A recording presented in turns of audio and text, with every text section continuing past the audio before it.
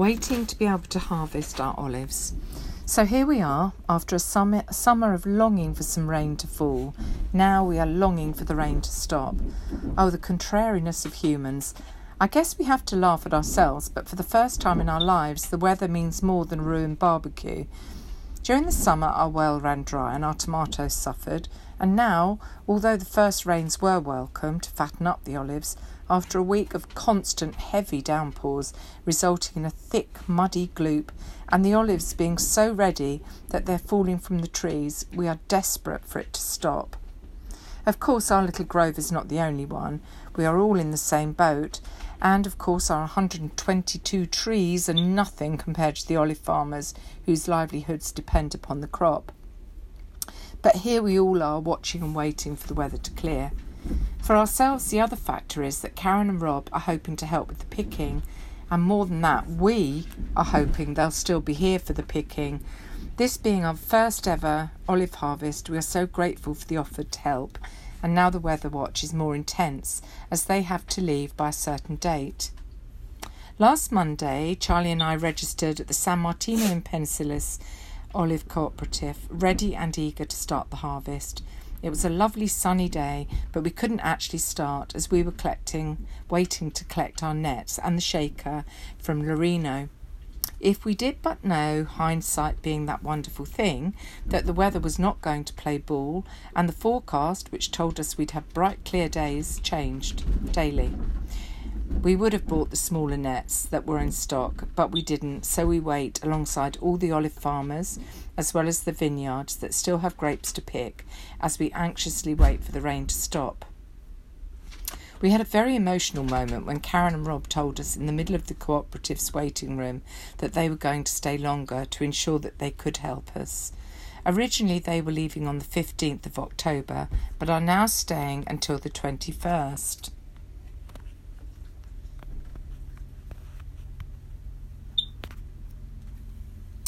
Goodness only know what the Italians think of these supposedly reserved English people who laugh so loudly and cry so easily. I don't think we fit the stereotype very well.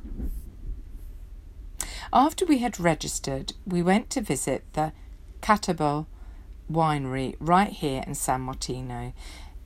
Forgive me, please, if I've pronounced that wrongly. I do try, but I don't always get things right. Having tasted their Tintilia wine, which is absolutely delicious, we were looking forward to going and weren't disappointed. For a start, it's owned and run by a lovely family, the Catabo family. They were so friendly and welcoming and have an adorable dog too, which is always a plus.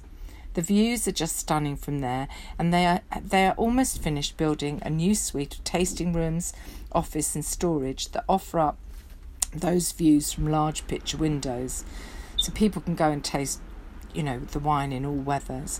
Sarah told us about the grapes and the process, and also about their sparkling wine called Ancestrale Rosé, which is fermented in the same way as champagne. I have to say that although I am no expert, this sparkling wine is absolutely amazing. It's not over bubbly and is a wine to sip and savour. Each mouthful a delight, full of body and flavour. I expect I sound silly because, as I said, I'm no expert, but this I can tell you. Charlie, Karen, Rob and I fell completely silent as we sipped, savoured and took our time, enjoying every moment. We celebrated 2 birthdays last week, Maria's and Karen's. Maria cooked the most fantastic meal. All her meals are amazing. I have to say some of the best food I've eaten in Italy has been at her kitchen table. Actually, the best food ever has been eaten at her kitchen table, and I'm not exaggerating. And although it was Karen's birthday also, it was actually Rob who had a dream come true. He had always wanted to eat real Italian home-cooked food in an Italian kitchen prepared by an Italian nonna, and was delighted. And before I go any further, I must say that if you can hear these sounds going on in the background, this is the bad weather. We've got rain, and we've also got the awnings over the van flapping in the wind. So that's what those sounds are. Then the next day we were booked for lunch at the Tribuco Punta Cavalluccio in Abruzzo. When we left the UK to start our new life here in Italy, lockdown threatened, and of course Brexit was finalising within a couple of months, so we left pretty quickly. Karen and Rob were brilliant, looking after the house and completing our packing. After the original plan, which was for Charlie to drive back to the UK, finish the packing, then return to Italy with a trailer load, fell through. How do you say a big enough thank you for all of that? I guess you can't, but knowing they love seafood, we figured a Trabucco experience would be something. Rosa recommended Punta Cavalluccio, and we took the only availability they had. Otherwise, we would have left a couple of days in between to allow our huge Maria meal to go down. On the way to the Trabucco, we visited the British and Commonwealth War Cemetery at Sangro River. Charlie and I have visited before, and once again were struck by the tranquillity of this resting place for the fallen. The land was gifted by the people of Abruzzo in thanks, and although far from their homes, they rest amongst olive groves and vineyards, with birds singing and the sound of a tractor as life continues around and about. The everyday freedoms that they fought and died for. It started to rain as we arrived at the Trabucco, but it didn't dampen our spirits, and we did have a brolly. There is a cycle path along the Trabucco coast, which is something we'll aim to enjoy either in the spring or on a sunny winter's day, but on this day we were focused only on lunch. The trabucchi were built and used by fishermen back in the 18th century and are still used today, although these days mainly as restaurants, and they're a big draw for tourism. They're wooden structures, basically a platform out over the sea, enabling the fishermen to catch fish with nets without sailing on rough seas.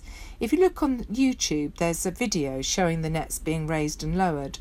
It would have been a tough life, which is easy to forget when you see these magical restaurants suspended over the water. There is something very special about eating seafood literally out over the sea. We sat listening to the waves swirl and gently cascade over the rocks below our feet as we ate. We were thankful there was no piped music to ruin this experience. With the natural soundtrack of pattering rain and the sea outside, the warm atmosphere inside was made even more cosy. We were brought endless courses. I'll try and recall them now.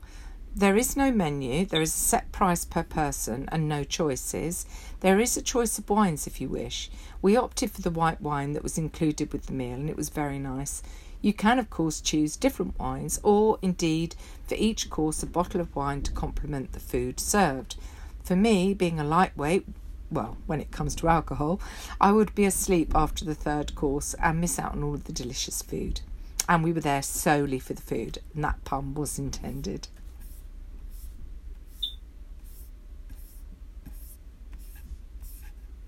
We started with an amuse-bouche antipasto, a little packet with fish balls and breadcrumbed anchovy.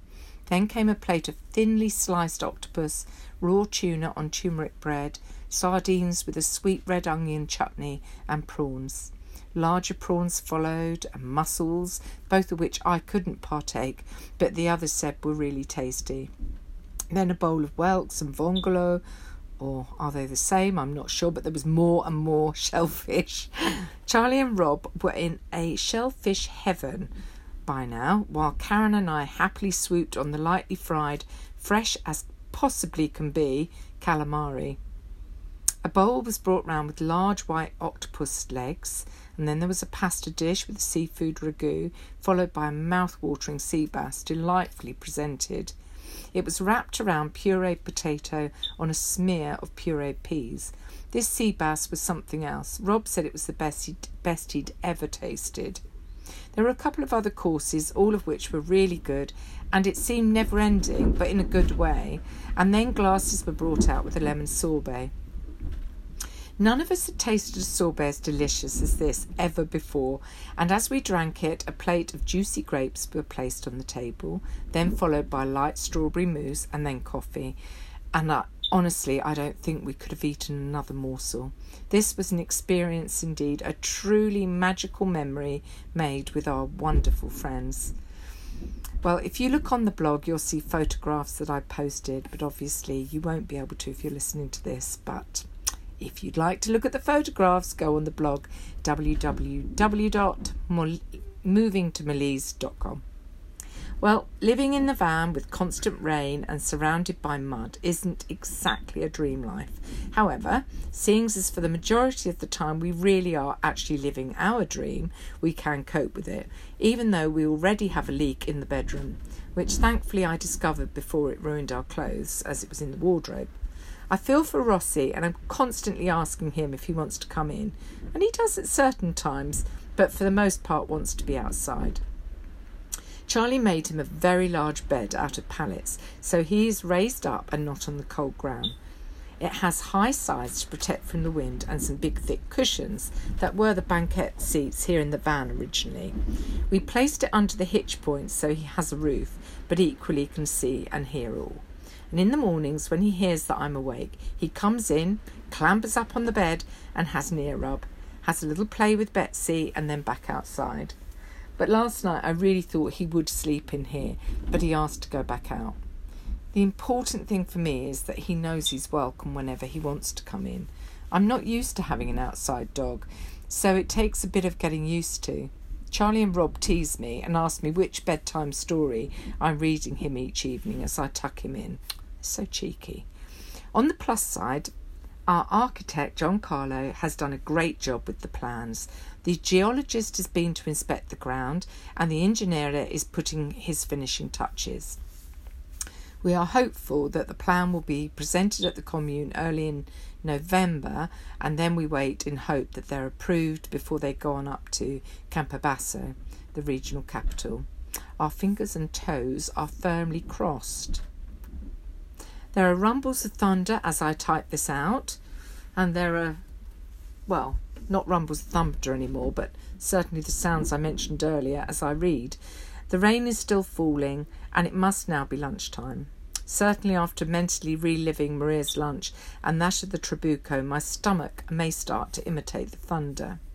Before I go, you can now listen to this blog on Spotify and other podcast sites for free under movingtomalees.com.